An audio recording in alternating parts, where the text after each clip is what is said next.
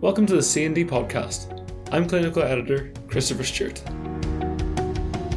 While attending the International Pharmaceutical Federation conference in Glasgow, I caught up with Sheila Ryder, Associate Professor at Trinity College Dublin, to discuss the use of technology in helping aid medicines adherence.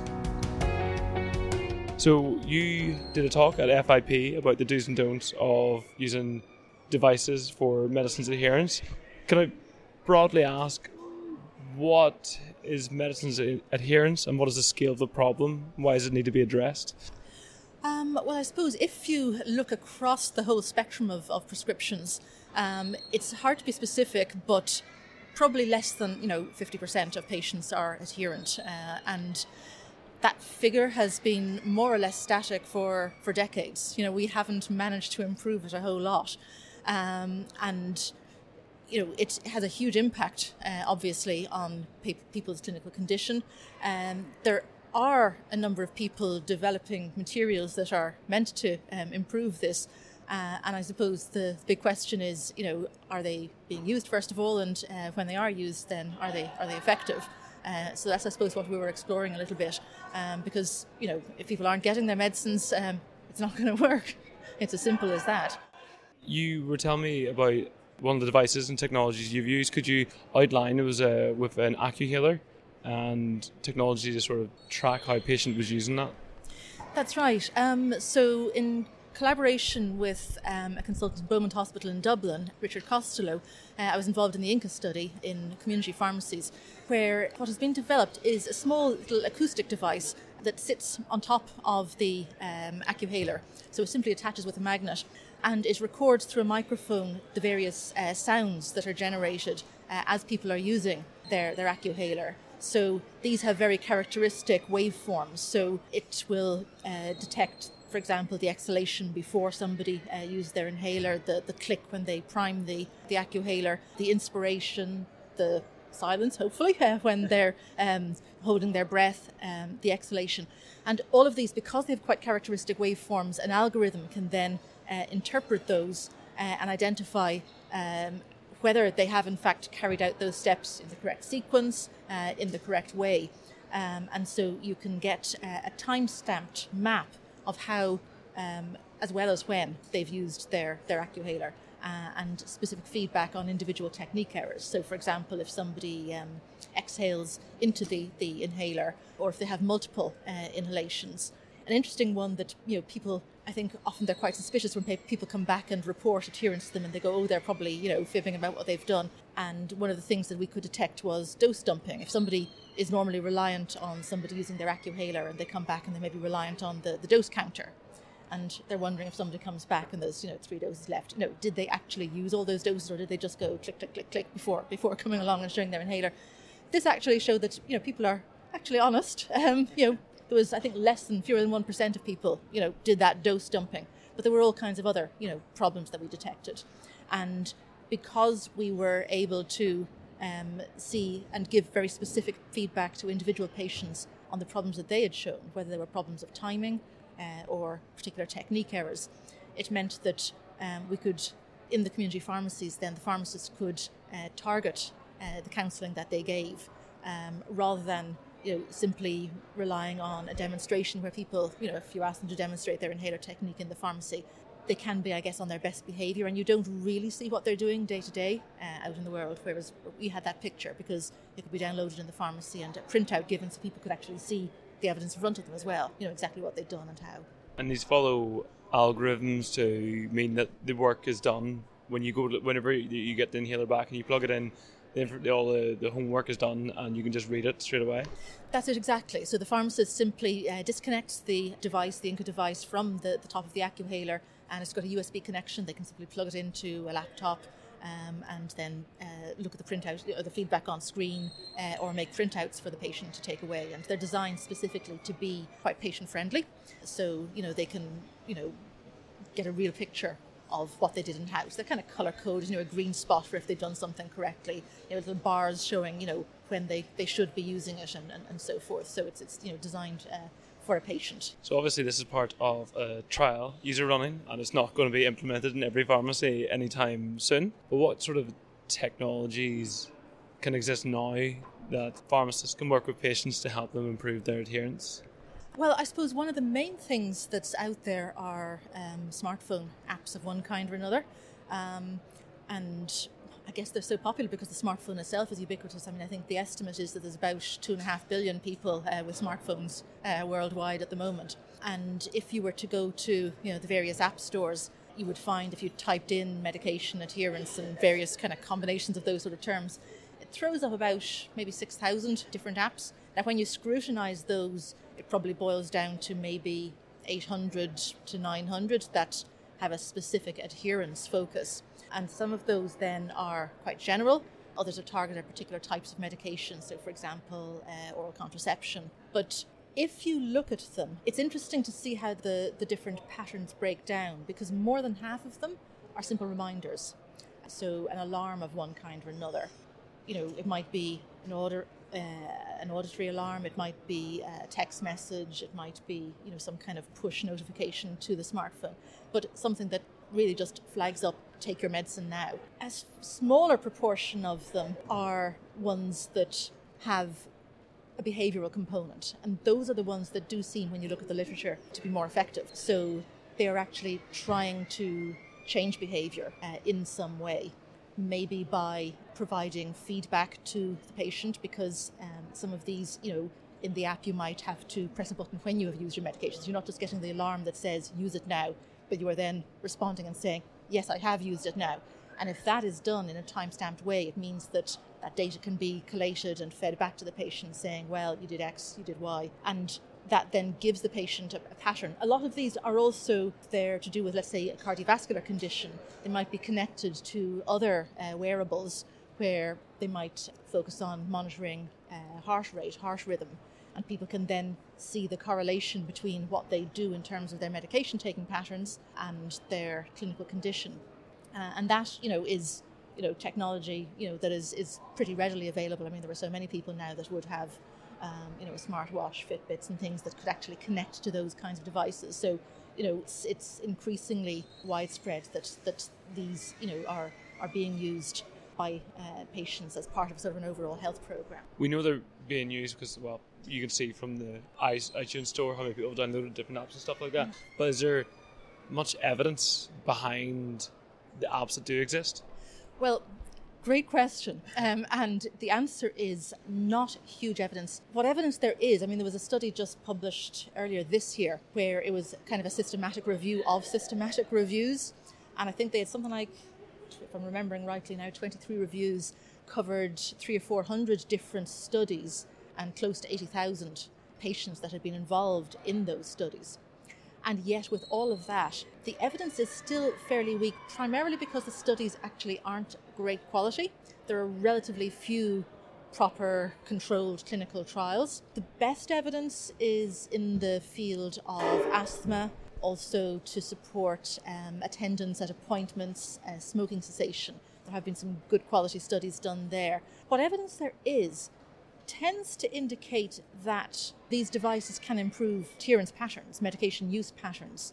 However, the extent to which they do that, certainly as they're currently used and with the main, most widely used apps, doesn't tend to be sufficient to change clinical outcomes to a large extent. So it is a much smaller, more select group of devices and apps that have that broad, more significant impact that actually gets to the point of influencing the clinical outcomes. And as I say, the strongest evidence for that is in some of the purpose-designed devices.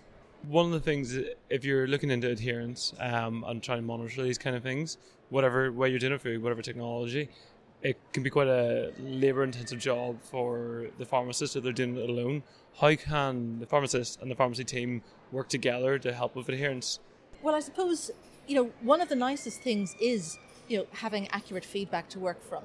How and when people are using their medicines. And that's what, I suppose, the biggest improvement that can be made in having a structured consultation. You're going to make better use of your time if you've got somebody who can give you a printout or a display showing exactly what they've done and how, or even explain why they haven't done what they were meant to do. I mean, some of the technology has been linked to focus groups and diaries that has shown, even when people have alarms, which is the biggest group, and they're not necessarily using their medicine as they should, a diary that they kept showed when this was happening. And it tended to be, simple things like they were out of their routine. Maybe, when the alarm went off, there was a phone call. So that was grand, they sort of got the alarm, but then by the time they'd, finished on the phone, they forgot, or they overslept, or, all kinds of different things, maybe they had visitors, something that just meant they weren't...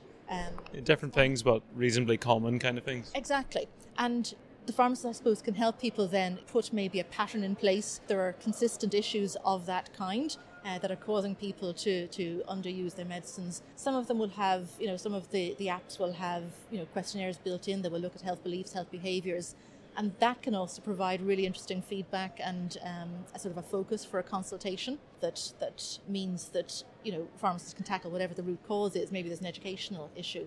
Goal setting is a key thing. There was one study where a technology company actually allocated a budget of $1,000 per patient and just said, go spend it on smart technology to support your health. Buy whatever you want up to, $1,000 limit, and they could keep, whatever they bought afterwards.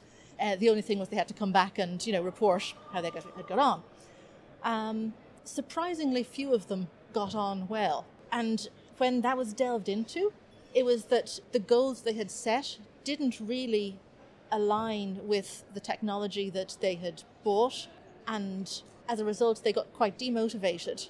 And there's a role there for somebody to help people set attainable goals. For example, in depression, there was one particular instance where somebody thought that this motivational device they had got would effectively cure their depression. It didn't. And if they had somebody to maybe talk a little bit more about, how their medication might take some time to build in, process, structured goals, staged goals along the way, that probably could have had, a different outcome. I mean, one of the things about the use of these sort of smart devices and smartphone apps, no more than use of medication itself, is people can be non-adherent with them. And then, they're not going to help support the patient with their primary problem, which is the taking of medication. So it's all about, having something that is going to chime in with a patient, their needs, their beliefs, that's going to be, personal to them. Again, there was a study in the west of Ireland where they had developed a hypertension app, and they had a focus group in which they showed it to quite a few of their patients. And they got really good feedback on it. People thought this was really nice. Yes, this was, something that could be very useful, but not for them. And when you explored the reasons in the focus group, there were issues around self-perception that, one gentleman who was, I think, in his 50s said something along the lines of, it would be like giving in. It would be like admitting I can't manage my medicines. I want to be able to believe that I'm on top of this. I'm, in charge. I'm not that sort of older person who needs this kind of support. Or, there was another lady who said something along the lines of that, yes, maybe if she were older and more frail and didn't have help, but, hopefully that wasn't going to be her. And so in developing adherence supports of this kind, if you've got somebody who's, either selecting an app or developing an app, you want to identify something that actually chimes with the person and their beliefs. There was some really nice work done by Alicia Carpenter in the University of North Carolina, who I've also collaborated with to some extent, and she focuses on children and, again, inhaler use. She has got some really nice tailored videos, and one of the steps that's involved in it is early on, the school kids on one of the early screens will choose an avatar that they identify with. So it might be somebody of a particular age group, ethnicity, and that seems to, when you've got this avatar speaking back to you, or in some cases a real patient, a child actor, it makes the kids connect much more and listen a bit more to the feedback. So you've got this actor then sort of saying, well, here's how you used your inhaler, here are the steps that you did really well, here are the ones that you missed out on, how can we help, here's what you need to focus on in the future. But again, that personal connection just seems to improve engagement and consequently adherence. How important is it when you find an adherence problem make sure that the advice you're providing and the knowledge you sort of possess is up to scratch, so that you're making sure they're going to improve. It's one thing identifying, and it's another thing making sure the issue is resolved.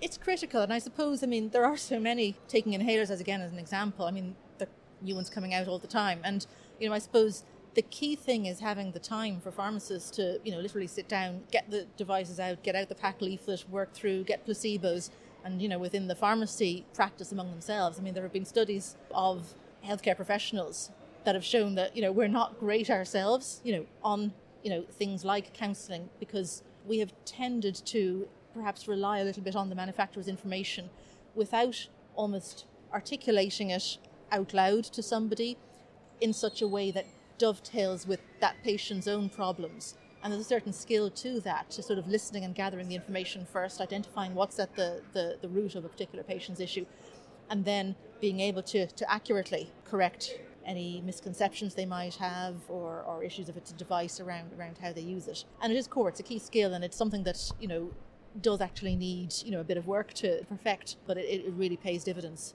How do you see the future for technologies in helping adherence will continue to grow? I'm sure it will. I suppose the big thing now is all the, sort of connected world, connected health, the buzzwords that you see, Internet of Things. And I suppose the advantage of that, if we've got various parts of our environment talking to one another, is that it makes it a lot more seamless. One of the populations that tends to struggle quite a lot with adherence are older patients. And one of the challenges, if you're looking for a technological solution, is that they're a cohort who don't necessarily want to engage with technology. Some do, some don't. But, as a sort of a proportion of the population, if you compare them, let's say, with adolescents, there would be potentially less familiarity and less engagement. And it is one of the things that, has presented a difficulty. When you have, more smart devices that are interconnected and automatic, the patient doesn't necessarily have to do anything. They sit there, the information is gathered, it is connected. So if they are at home and, if there are appropriate sensors in and around their environment, you can actually detect, through wearables what they're doing. Have they actually eaten before using a medicine? Have they consumed their medicine? At the moment, some of the things are involving people, taking a photo or pressing a button and saying, I have done this, which is something of a burden, and people simply drop out then because they don't have to do it. If you've got, a little wristband that has a proximity sensor in it, sensor in it, that then detects when you are close to your pill bottle, and then through a gyroscope it can, simply detect that you have actually had that action of, tipping out the pill. You've got, something that has detected swallowing. It can all be automated, and you're gathering this data. You're able to provide feedback, without somebody needing to do anything. And I think that is where a lot of the research is going. More and more sort of sophisticated devices that can talk to one another. Your fridge kind of knows, what you've opened and what you've consumed. So, have you actually had, a dairy product with something that you shouldn't have had a dairy product with? All those kinds of things that otherwise go undetected because people don't think to mention them, they don't think to ask about them. That was Sheila Ryder, Associate Professor at Trinity College Dublin, discussing adherence tools in pharmacy. If you have any adherence tools you'd recommend, contact me at christopher.stewart@ubm.com to share your thoughts. If you haven't already, don't forget to subscribe on iTunes or your preferred Android app. Thanks for listening.